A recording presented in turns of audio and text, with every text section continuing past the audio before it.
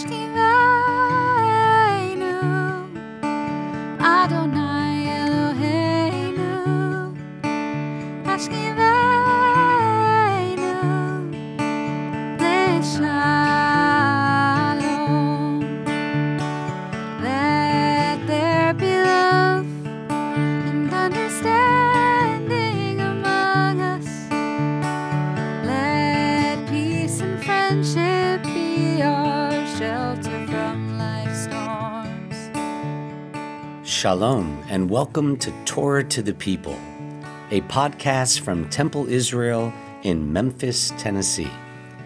I'm Rabbi Micah Greenstein. We hope you enjoy this selection of our sermons, classes, and conversations with inspiring people from across the Bluff City and around the world. Shalom, everyone. Soharayim Tovim. Good afternoon. It is now the afternoon hour. Looks like some folks are still connecting, so wait a couple more seconds here. And for those watching on Facebook, hello to you too. Thank you for joining us.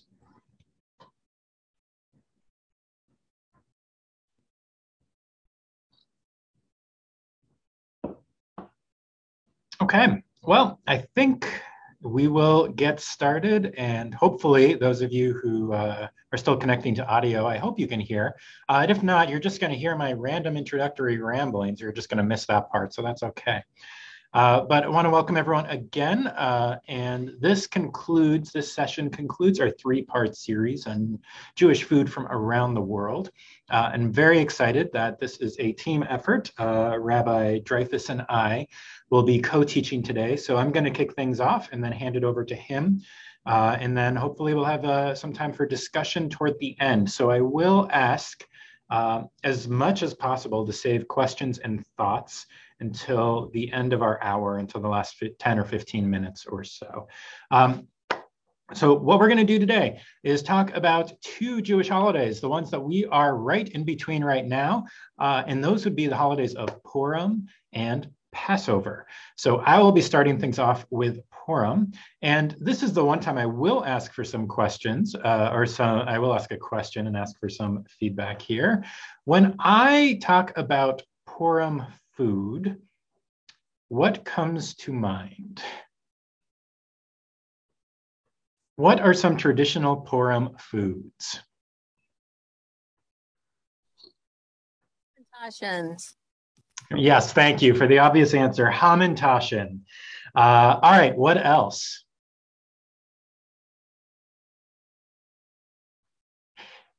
We're struggling, right? We're thinking Purim Carnival cakewalk cake, maybe? Like, I was going to say alcohol, but I don't know if that counts as a food. I suppose, I mean, that is, yeah. Alcohol does have a tradition or a connection to Purim, which we could talk about a whole different class. But yeah, actually, now what I was thinking about appropriate, yeah. But besides alcohol, and even then, like, if we said alcohol, is there a particular alcohol associated with Purim? And I don't know, but I can't think of one in particular. It's not like a brandy holiday or, I don't know, a wine holiday versus it's just alcohol. Okay, so let's start. Yeah, go ahead. I'm trying to log on Zoom on my computer, and the Zoom is not opening. I transferred to my phone, and that's how I'm on. I don't know if it's a problem for others or not.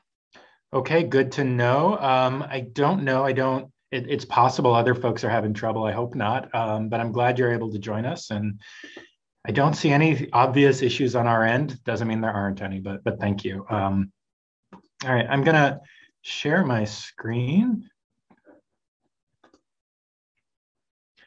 So when we think Purim, we think Hamantashen, and this is my annual reminder. If you learn nothing else or remember nothing else from this week's class, may it be this.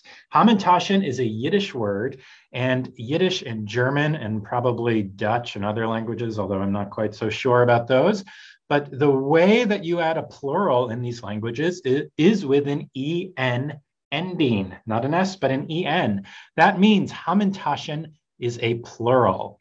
Again, if you remember nothing else from today, may it be this, that I ate 11 Hamantaschen, which means in the box, there is only one Hamantasch remaining.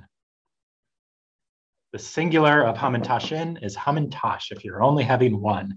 Why do I tell you this? Because years ago, before I became a rabbi, when I worked in a synagogue, there was a rabbi who felt it very important to correct people and make sure they knew that they were using the word correctly. And I saw that rabbi and I thought, gosh, I want to be like him one day. And here I am. So carrying the tradition on. Yes, this is the hill I have chosen to die on.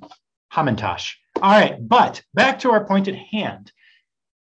When we think Purim foods, we generally think of this, and then we have to stretch or think about alcohol. Sure, I'll allow that one. And when Rabbi Jeff and I were planning today and talking about how we're going to split this up with Passover and Purim, we both said, that sounds interesting, but I'm not sure how that's going to work. Is there really any Purim food out there? Because both of us, when we were thinking about it, we were like, yeah, Hamantaschen. That's it. And what I had the privilege to discover, is that there is an immense amount of different Purim foods from around the world associated with this holiday. And one of the reasons, I think, is that there's this tradition of mishloach manot, of giving baskets of treats to people as part of the holiday. That goes back to, the Megillah itself, that you're supposed to share treats and goodies with people. And so you got to put stuff in the basket as a result of that. So there was this reason or this motivator to try to come up or to produce things that could be associated with the holiday.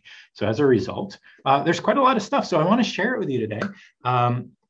It's really just going to be a slideshow. Hopefully y'all had some snacks or something earlier, because there's a lot of food. Well, it's all food that you're going to see. So let's just go through it and I'll tell you a little bit about the different things. So I tried to break this up into categories. We're going to look at, I think it's 14 foods in the next 13 minutes or so. And I tried to break them up into categories. So the first category, well, let me show you the first food here.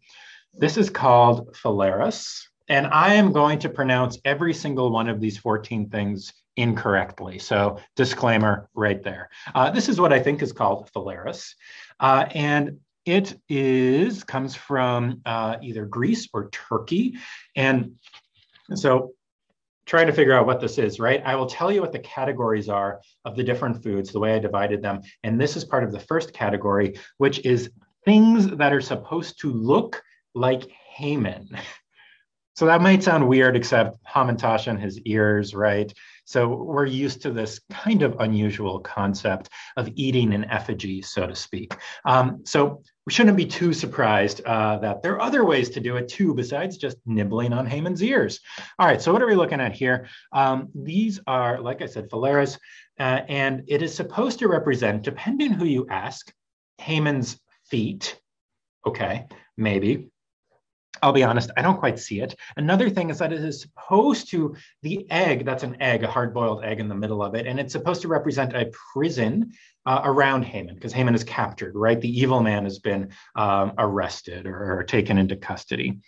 And the other explanation I heard or I found was that it's supposed to represent the gallows or the noose around Haman's head being the egg here. So you may have noticed all of those things we got from feet to prison to noose. None of those things are exactly the same. And this will be a theme today, that a lot of these explanations for like, this is supposed to be this or that, you'll find wildly contradictory or different explanations if you look online in different Jewish cookbooks or My Jewish Learning or things. These are traditions, and we should be used to that with Jewish tradition, right? With it, almost everything you ask, well, why do we do it this way? And you get 4 different completely opposite answers, explanations.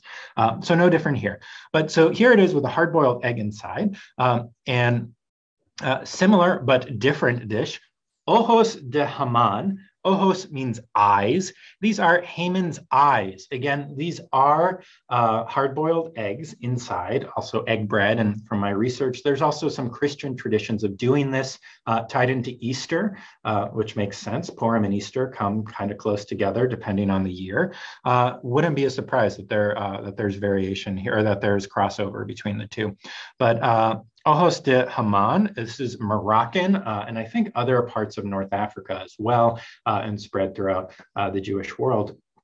But its lineage traces to Morocco. And there are traditions of how you're supposed to eat it. And one is that you pluck out, so the egg represents the eye in this case, not the head. And you pluck out the egg first, and you eat the egg first as a way of, I guess, symbolically saying, Haman has been destroyed. And then you go on to the rest. And I did find, this is just for fun, you can get an entire breaded effigy, or make your entire breaded effigy if you want. This, from what I can tell, appears to be a modern creation, like someone in the last 10 years that was inspired by the more traditional, whoops, oh no, going way too far ahead, and said, I can take this one step further, or 10 steps further, and made an entire Haman. But if you do an image search, you can see this. Some other people have done things similar. I don't believe this is traditional. I thought it was fun to share, though. And I could be wrong. Maybe there are communities that have been doing this for a long time, but none that I could find. Okay, so we're still sticking with things that look like Haman. Here is Caveos di Aman. And this, I believe, is Italian that I just butchered. Although... this was traditional in Bulgaria, despite the Italian name. So what is this supposed to be? This is Haman's hair, also known as pasta. That is pasta in there. And there's some other symbolism of the other ingredients here. Olives and hard-boiled eggs are included, which are both traditional symbols of mourning. So this ties in with some of the Purim themes here that, we think of Purim as a party, a celebration. It is, but this was also, if you read the story, a time until the happy ending where the Jews all thought that they were about to be murdered, and that this would be, the end of Judaism in this community, in this land. So this kind of ties on with that element of the Purim story. And remembering the difficult time that it was. Okay, so that's Haman's hair. And finally, I couldn't find an actual name for this. If you Google it, you will find a million recipes. Haman's fingers. So we can finally, the last part of Haman that we can eat, at least that I have found. Oh no, I'm sorry, there's one more after this. Haman's fingers, it is Greece and Turkey, although in other places as well. It's phyllo dough, chopped almonds and cinnamon, and then you roll it, or you brush it with either margarine or butter, depending on your dietary needs, if you're preparing it in a kosher style. And you end up with this, and meant to be symbolic of Haman's fingers. All right, and then we have Fezuelos. I am sorry, I'm sure that one is wrong. Thin fried dough. This is not unique to Judaism. There are other cultures, traditions that have the same dish, but in the Jewish sense, it's tied into Purim, and it is supposed to also represent Haman's ears. So we have, and if you look at it and say, that doesn't look like an ear, well, neither does a hamantashen. Does a hamantash, sorry, see what I did there. But it kind of does, right? All right, so that is all of the parts of Haman's body that we could eat. And now there are other things as well, other traditional dishes. These are nani berenji. Oh, and this category is stuff that is supposed to look like other stuff. It's a smaller category here. So these are Middle Eastern dish. These are shortbread cookies with black poppy seeds. The seeds are meant to represent or symbolize the fleas, the little bugs, the fleas that were all over Haman because he was a dirty, awful, evil man. Which is an interesting symbol, or at least to my, when I was learning about it, to think of like having a symbolic pest on your food. But, it's just poppy seeds. So nani berenji, again, Middle Eastern, and debla. This is the last one in this category. This is North African in origin. Thin dough wrapped in the shape of a rose, deep fried until golden brown, soaked in sugar syrup, covered in crushed nuts. And the roll is meant to symbolize not the ear of Haman, but the Megillah, the scroll. Maybe you can see it there, but it's supposed to look like a scroll. Roll of dough, though, with, in this case, sesame seeds on it. There are other toppings as well. And that's debla, North African dish. So those are all of the symbolic foods. And then we still have a number of others. And this is a category that's just regular old baked goods. You'll notice a lot of these things are baked goods, things that you can pass on that last for a day or two, as opposed to like, I don't know, pot roast, which does not, but things that you could put in a basket and give to neighbors or friends and would keep for a little bit. So Baba Tamar is date in Hebrew, and Baba, I think, means cookie in a Middle Eastern language, but it is Iraqi in origin and date-filled cookies. So it's kind of similar to a hamantashen, different shape slightly, but as among Iraqi Jews or Jews of Iraqi descent, to give Baba Tamar. And then another one, we have Hadgi Bad'a, almond or cardamom cookie, popular also among Iraqi Jews. And the last one of just regular old treats, ma'amul. This is a interfaith delicacy, we can put it that way, that it's known in the Arab world as something that Muslims eat during Ramadan or to break Ramadan, that Christians eat before Lent and during Easter. And then Jews would associate this with Purim. So this was is a Purim themed dish. When it's Purim, it is nut filled. You use a nut filling on the inside. And Rosh Hashanah is the other time when this would be served. And then it would be date filled. And I'm not sure if I grabbed the right image online. I can't tell. What do we think? Are those nuts or is that crushed date inside? Not totally sure. All right, so that takes us through 2 of our 3 categories. And I want to stop for a second, and you may have noticed something of where in the world almost everything that I mentioned comes from, which would be the Sephardi world, or the non-Ashkenazi world. And so you may be thinking, or you may have noticed, or if not, I will lead you to notice, well, isn't that interesting that there are so many different kinds of foods? How was it that in the Ashkenazi world, the Jews of Central and Eastern Europe, how did they end up with only a cookie, a hamantashen?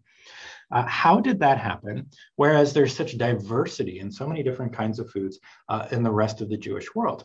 And it's a trick question because the Eastern European or the Central European Jews did not end up with only hamantashen. There are Purim foods in the Ashkenazi tradition. So I want to share some of those right now. This is called koilich. And you may notice it looks like something we are familiar with, and it's hard to get a scale, but this is large, a sense of scale, that this is a large version of a challah. So you may have seen this, I've seen it in Israel, and I suppose in movies and film, that in certain celebrations, like weddings is where I think of it most, you'll see that there is a supersized challah served. And that actually, I always just thought, that's a big challah. And you have a big challah when you have a lot of people, like at a party. I didn't realize that. I didn't think much more about it than that. But it's a little bit more than that. So it's called koilich, whether it's for Purim or not. And the reason that for Shabbat, if you're familiar, a lot of people will have 2 challahs, and that's to represent the double portion of Shabbat, that the manna fell twice as much on Friday or on Erev Shabbat so that people could gather it up because the manna didn't fall on Shabbat itself, according to the Torah, since it's a day of rest. And so in keeping with that, you have 2 challah loaves. But you only need 2 challah loaves when it's Shabbat because of that. So if it's some other reason or at some other time when you're having challah, then you don't need 2, you just have 1 and you can have a bigger one. So that's part of it. I'm sure a lot of it is also practical. Again, if you have 100 guests at your wedding and you're going to say motzi over the challah, yeah, you want to have one where you can give each person more than like a little crumb. But so that's koilich, and that's the name of it. But there is a special Purim koilich, as you see here. This one is extra festive. Let me see. Normally or traditionally, you could have raisins or something just sweet in it, but candy as well. And this can be served during Purim, something festive, almost like a cake bread, right? So that's one thing, koilich. Another, which has a million different names. In Polish, it's głąbki, and I couldn't tell you any others, but there are many, and I couldn't pronounce any others for sure. Stuffed cabbage, so served in Lithuanian Jewish communities, Polish communities, Hungarian communities, probably other communities tied into Purim. The explanation I found was that, here I probably could have picked a better picture. The stuffed cabbage is cut open, but normally it's presented just wrapped and covered like, think a egg roll. I don't know why that popped in, but with cabbage and meat. And so normally you don't see the meat until you open it up. And so the explanation I found on one website was that it's supposed to remind us of the secret power of God. God is allegedly hidden in the Purim story, but God is always there.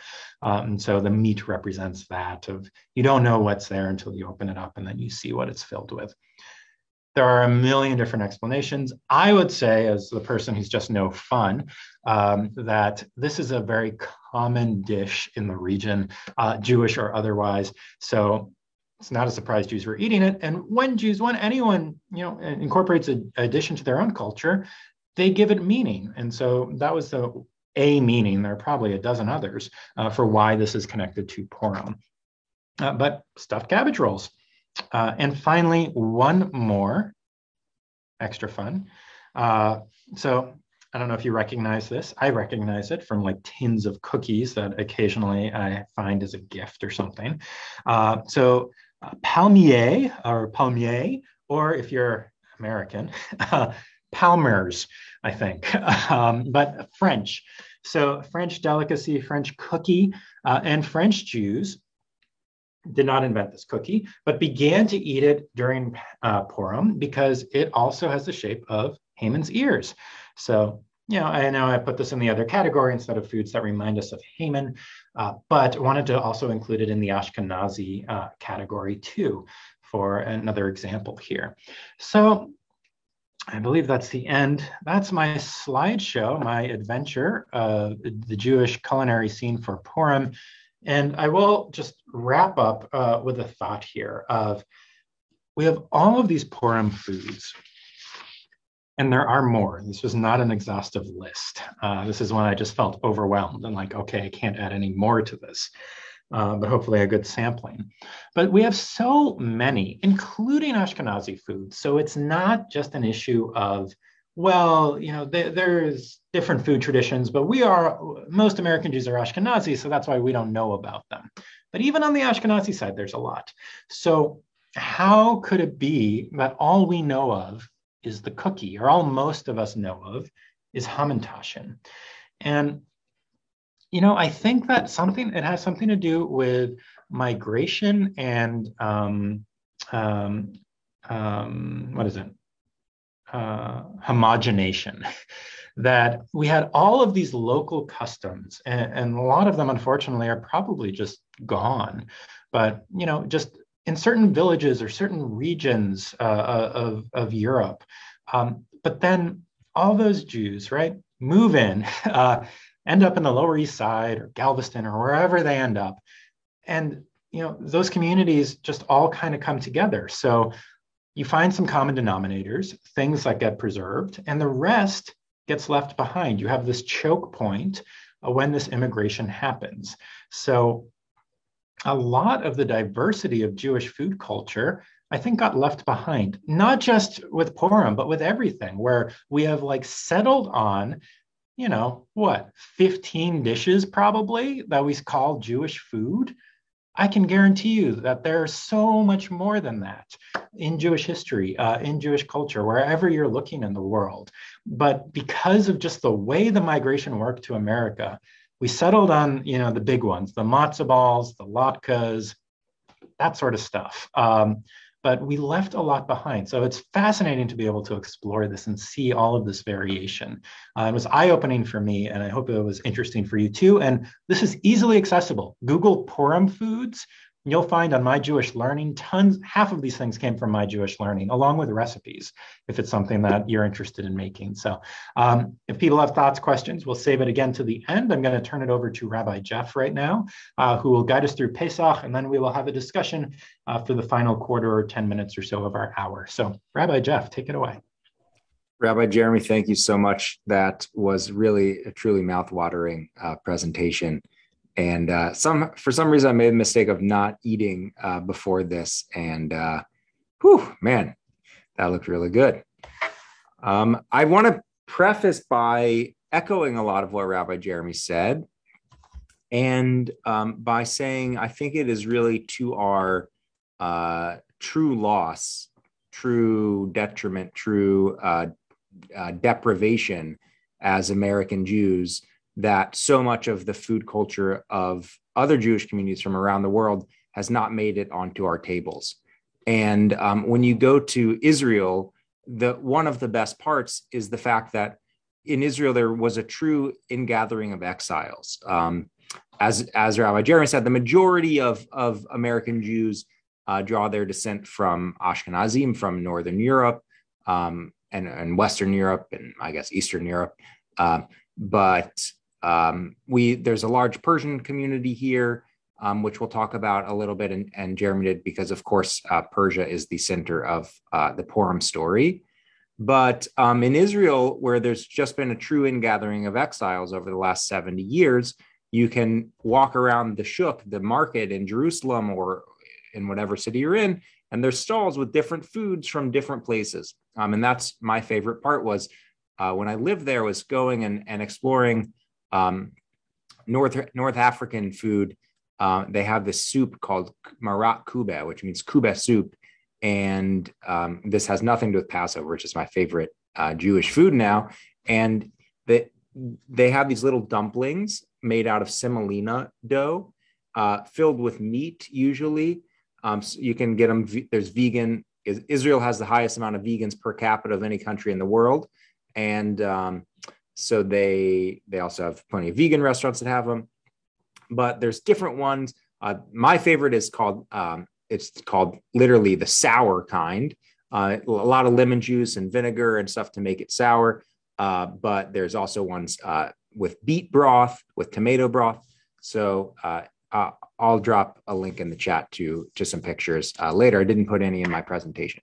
But that is all to say that Passover, our holiday, perhaps most centered around food, has really fascinating dishes from all over the world that look very different from what we call matzo ball soup, or what in Yiddish and in Israel they call knedelach. Is that right? Knedelach is matzo ball soup? So I'm thinking of? Or is knedelach something different? I'm pretty sure, unless I'm having a total brain fart, that it's the matzo balls themselves versus the soup. Perfect. Thank you. Knedelach is matzo balls. Matzo balls. Thank you, Linda.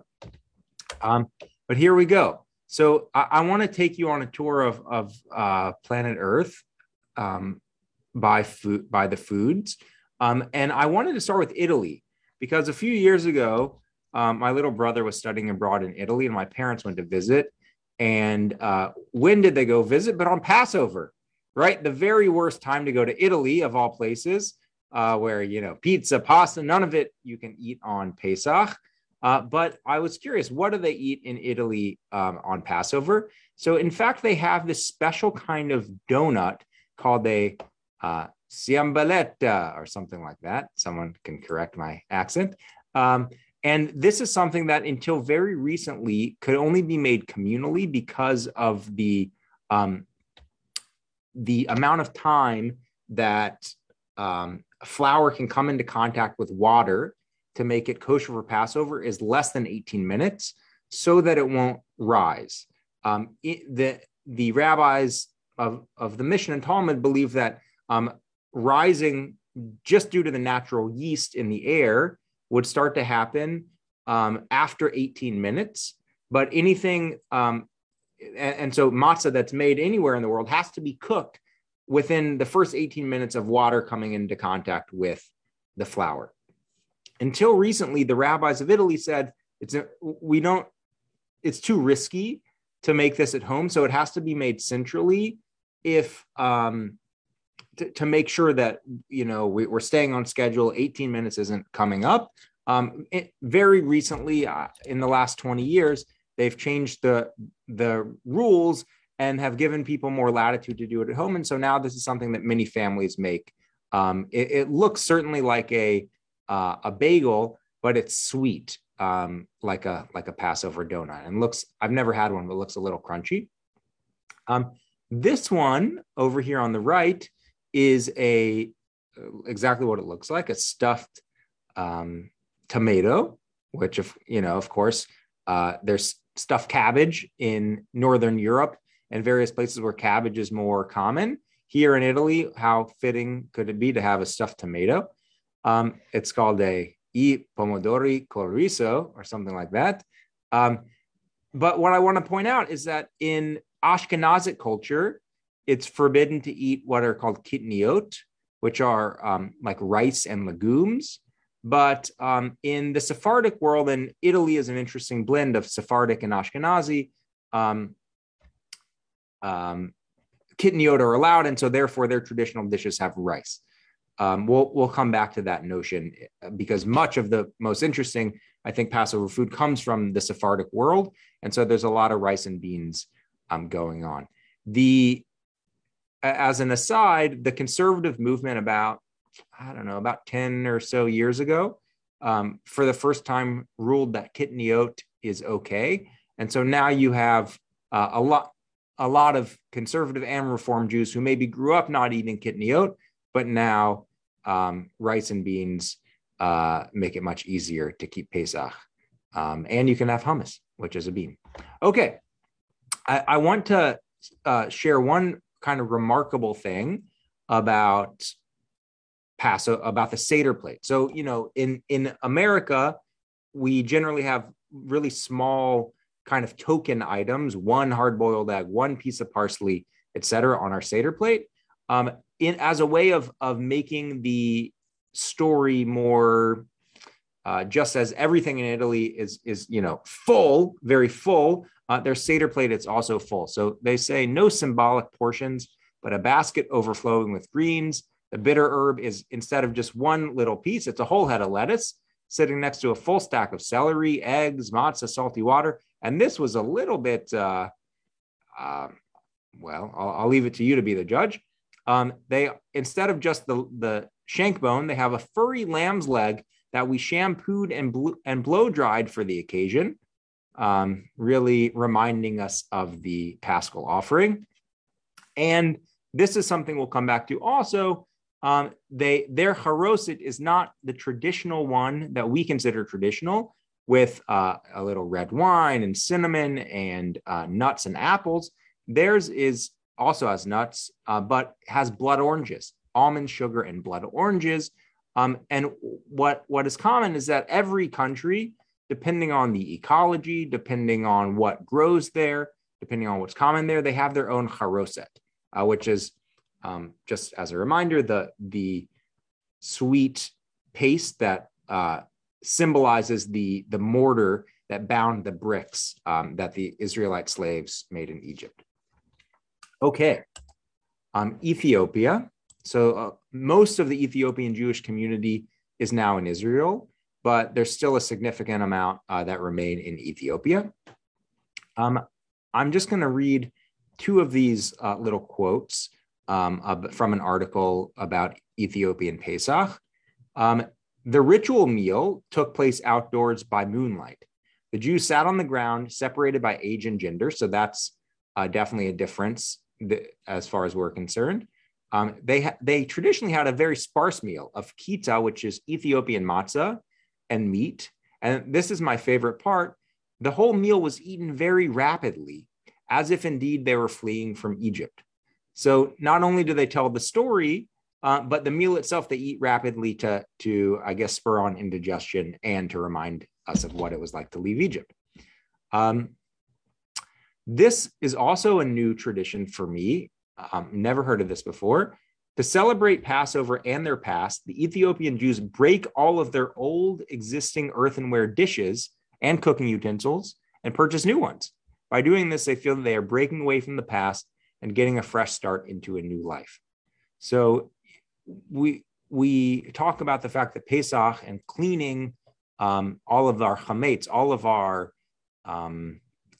leavened product out of our house is kind of an early and ancient form of spring cleaning. It's certainly an idea that Passover has kind of glommed on to a spring holiday of renewal. And so this is a really interesting symbol of renewals, starting fresh with new utensils. So this is a tradition. It's not a food, it is a food tradition, but it doesn't get eaten. If you haven't seen this, you're in for a treat. In Persia, Iran, but also Iraq and Afghanistan and other places in the Middle East, they have a tradition while they sing Dayenu of, you'll see.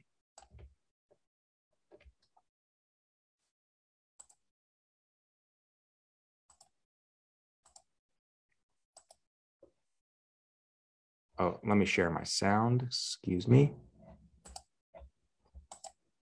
Okay. Their gods without dividing the sea for us. Dayenu.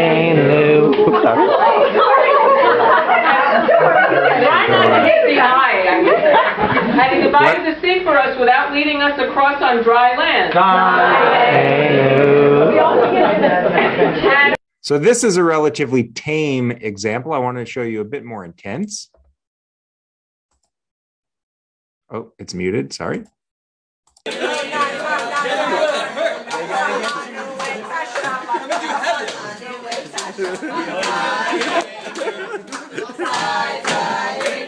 So as you can see, what are they doing with the scallions? They're whipping each other. They're slapping each other.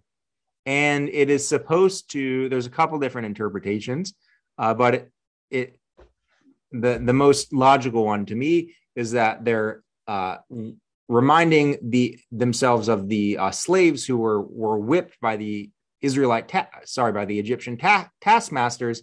And so they're saying, God, if Dayenu, if you had freed us from slavery, but not, let us out of Egypt, Dayenu, it's to recall that moment of slapping, but clearly they're having a little fun with it. Just as is tradition in Judaism, they persecuted us. Let's have fun. Let's eat. Okay. I'll go back to my presentation.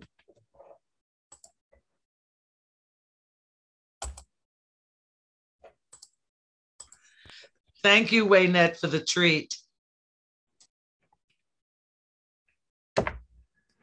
So perhaps related, and another reason why scallions are the vegetable of choice for the whip is garlic. So garlic or scallion or onion is, yes, always upstaged by adorable babies. Happy to be upstaged by that. Many Middle Eastern countries have a tradition of eating foods flavored by garlic. I'm glad my mom is not on this call because she doesn't like garlic, but if my wife were here, she'd be very excited because we in our house, we put garlic on just about everything, and we slather it on there. But why garlic? Well, if you look back at the Exodus story in the book of Numbers, we have this kind of bemoaning or complaining on the part of the Israelites about their food situation in the desert relative to their food situation that they had in Egypt. So I left out the first quote, or the first verse before this one was, they said, remember in Egypt we had meat to eat. Here, all we have, and this is the last verse, all we have now is this manna stuff to look to. I remember as a little kid, Rabbi Greenstein explained manna to us as tofu. It's like the kind of thing that probably isn't a great consistency, and kind of takes on the flavor of whatever you cook it with, although they didn't have to cook the manna. we don't exactly know what manna was, but clearly the Israelites didn't like it. What did they remember the grass as being greener, as being like? They said they remember the fish that we used to eat in Egypt, the cucumbers, the melons, the leeks, the onions, and the garlic. And now our gullets are shriveled. There's nothing at all but this manna, this gross manna tofu stuff, although I do like tofu. So many countries, including Morocco, including kind of all throughout North Africa and the Middle East, have garlic as a heavy part of their seasoning for this holiday. So in Yemen, and I just think it's so fascinating how every country takes such a different tact or a different thing that they emphasize. So back in Italy, to me, the biggest thing that they emphasized was the furry lamb leg. So remembering the Paschal sacrifice. In Yemen, they emphasize a different part of the Seder plate. They emphasize the egg. So traditionally, the egg represents a couple things. It reminds us of the Paschal offering as well. And that's why some families char the egg before they put it on the Seder plate. But it also, of course, reminds us of rebirth. And just as the Israelite people were born, in a sense, out of slavery, out of the redemption from slavery, the egg symbolizes the rebirth that we every year can create within ourselves. And so they really went wild with this whole egg idea. And I'll just read from the bottom. It says, traditionally, a range of different types of eggs would be available, including some sort of egg cake consisting of egg and chopped potatoes, fried eggs, omelets, and of course, the hard-boiled eggs. But so nowadays, they have more of a full meal. And it looks kind of like this one on the right. This one is a traditional soup, chicken soup, which is actually much more common in the Ashkenazi world than in the Sephardic world. But they have this traditional soup with traditional Yemenite spices. It's called like halawaj or something, the spice blend. But it gives it a typical yellow tint. But one thing I want to point out is that they have this special Passover bread that is not matzah. They do eat matzah that you can see over to the left that looks kind of like a matzah. But here, this is what you might think of more like an Ethiopian, what's Ethiopian bread called? Anybody remember? I'm blanking on it. But it's kind of like that, where it is a flat bread and it's certainly exposed for less than 18 minutes, but it is a little bit softer than a traditional matzah. I don't think it's good guess, Laura. The Ethiopian, injera. Thank you, Rabbi Jeremy. Exactly, injera. So a couple more I just want to share with you, and then we'll take time for comments and questions. Oh, thank you, Google and Rabbi Jeremy. This is called plov, and it's not just specific to Pesach, but any Central European country or Central African country, Central Asian country will have plov, or it's also pronounced pilaf. So like rice pilaf is similar to this plov. It's a Bukharan dish. Where's Bukharia? I'm actually not even sure if the place is called Bukharia or if the Jews from there are just called Bukharan Jews, but it's like Tajikistan, Central Asian republics that we have in modern day. They have a very unique culture that arose kind of in isolation from other Jewish countries and cultures. So they actually have their own language. We think about Jewish languages as being Yiddish and Ladino, but Bukharan Jews have their own language I think it's called I don't know what it's called. Well, when we click the link, it'll say, but it's like a Judeo-Tajik. It's a mix of Tajik, I believe, and some type of Jewish, whether it's Hebrew or Aramaic or something like that. This looks quite delicious. The other thing I want to point out before we watch this video is that it also has kitniyot. They also eat rice. We'll watch this video, not actually because it has anything to do with food, but when I was researching, I came upon their song, traditional Passover song, which we sing, Chad Gadya. What is it? One kid. What is a kid? Is that a goat? One little goat. They have their own version of that, and we'll hear it now. And the music is really quite striking. It's called, I guess Bukharian is the language, and it's Judeo-Tajik is what the language is a combination of. And the name of this song, it is basically the same as Chad Gadya. It's a story about the cycle of life, but it's called Jon Bugjole or something like that. Who knows how to pronounce it? Okay, here we go.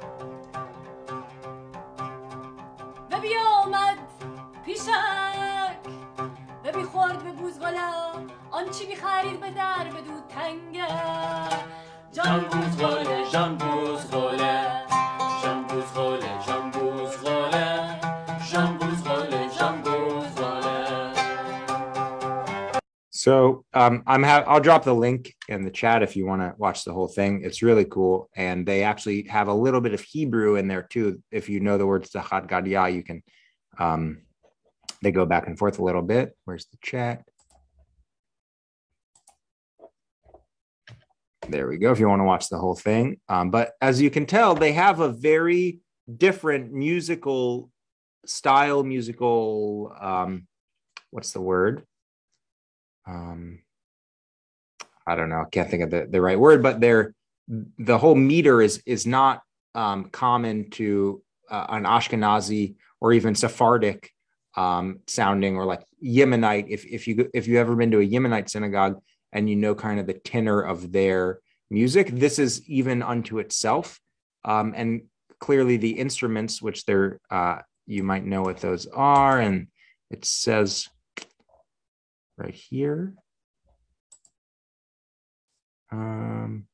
One of them is the oud, and then one of them is the kamanche or something like that. I'm not sure how to pronounce it.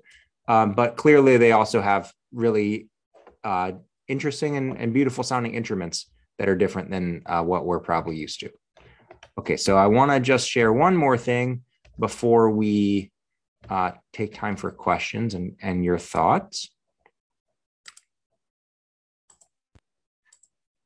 So, there's haroset from all over the world. Each place has their own kind of style based on the typical foods that you find there. So a lot of places have like dried fruits where we typically use fresh apple. And also they have spices, not just cinnamon that we're accustomed to, but all different kinds.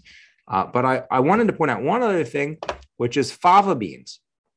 So fava beans are a very typical food for Passover in North Africa, in Egypt most prominently, but also Morocco and Tunisia. This soup on the left is just a blended fava bean soup from Egypt, and this on the right is a traditional Passover dish in Tunisia. It's actually a shakshuka with fava beans. Why fava beans? I know everybody's getting very hungry now. Why fava beans? So according to some traditions, fava beans were actually what the Israelite slaves ate in Egypt. And we do know that fava beans have been eaten in Egypt for thousands of years. So it's certainly possible that this legend is true. And so as a way of recalling, our experience in Egypt, we eat these countries eat fava beans all throughout Pesach. So let's leave it there. And we'd love to know your thoughts, what you took away from this. And if you've had any Jewish food experiences that are not Ashken normative, that are kind of outside our normal day-to-day that you want to share.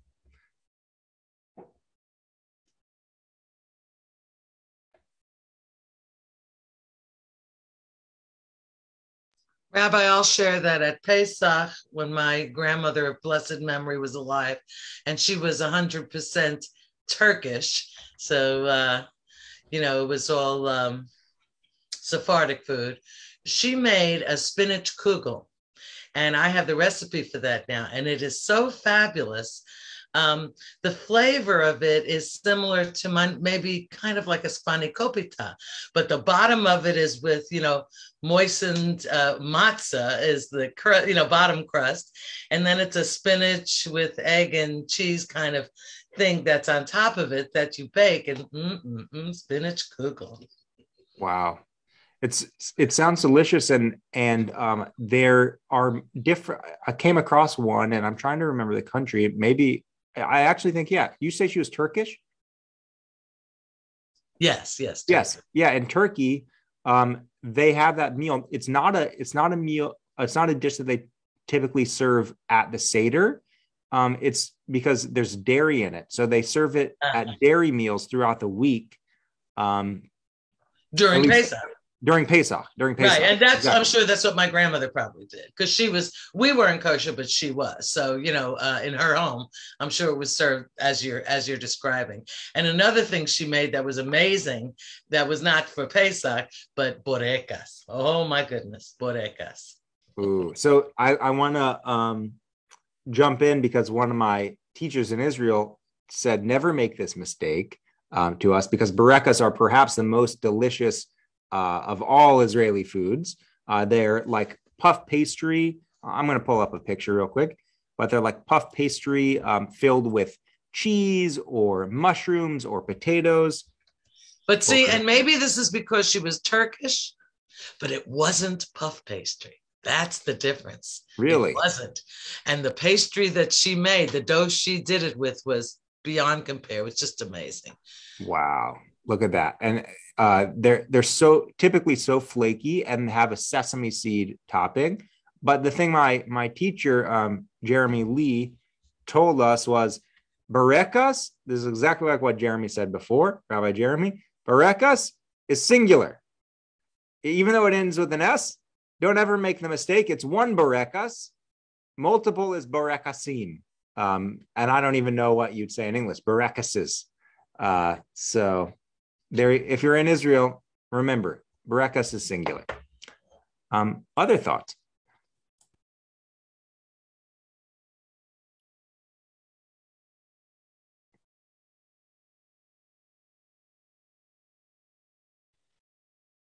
I have a question. I saw roasted lamb was used, and I love lamb, but usually they frown on that, I heard. So I don't know how different cultures, I forget who, I think maybe it was a Middle Eastern country was using lamb.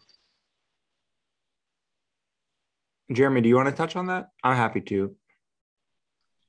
Sure. What I can say, at least in Ashkenazi tradition, first of all, it would seem obvious, right, that based upon the Paschal lamb and its centrality to the story, that shouldn't the Passover meal have lamb in it? Wouldn't that be obvious? But I have never been to a Seder in my admittedly Ashkenazi bubble where lamb's been served, and part of that is because the Paschal lamb was also the Passover sacrifice in the temple in commemoration of the Exodus. Temple was destroyed. The rabbinic tradition said, all right, enough of, we're obviously not sacrificing or offering lambs anymore. We're not eating them either. And so it became frowned upon. Now, that was great catching it, because it didn't even occur to me. But what Jeff mentioned, or Rabbi Jeff mentioned about, lamb being part of the menu in Mizrahi or Sephardic communities. So I'm not familiar with it. I can't give much more of an answer than that. I don't know if Rabbi Jeff, you have anything to add to it. Yeah, no, that's a great answer. And I do think that's where the taboo came from, was not wanting to kind of replicate the offering that was made in the temple, the specific Passover offering.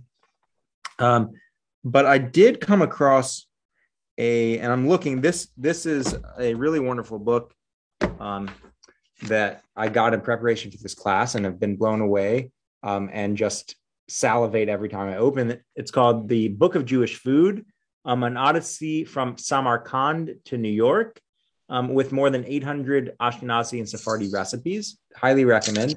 But what I love about it is it has a lot of stories and explanations about the evolution or the history or the meaning behind the foods, not just the foods themselves or the recipes themselves. And the author, actually, Claudia Rodin, was originally from Egypt. So she has a specific, additional knowledge for Middle Eastern cuisine. But they did mention that in this book, and I'm trying to find why. And I think it's mainly in Sephardic countries where that taboo or that custom of not eating lamb was not as prominent. But I can't find it right this second. I would just like to also say, hello. I live in Jacksonville. My friend Irene is from Miami, Warner. She told me about your congregation, and she suggested I watch. This is very cool what you're doing. What I was going to say, when I lived in Miami, I was part of a conservative synagogue, very active, and we were like the diaspora there. We had people from all over South America, Central America, Europe, Israeli, Greek. And we had a Seder in like 5 languages. We took turns with different languages and then that was pretty cool. We kind of brought in a lot of, with the Spanish, Ladino, we just kind of played with it. And then all the foods too. So. Wow. Well, thank you. Thanks for being here, Martha. And you're welcome. I'm so glad that you found us, and come back anytime. And I love Irene Warner. Tell her Wendy says hello.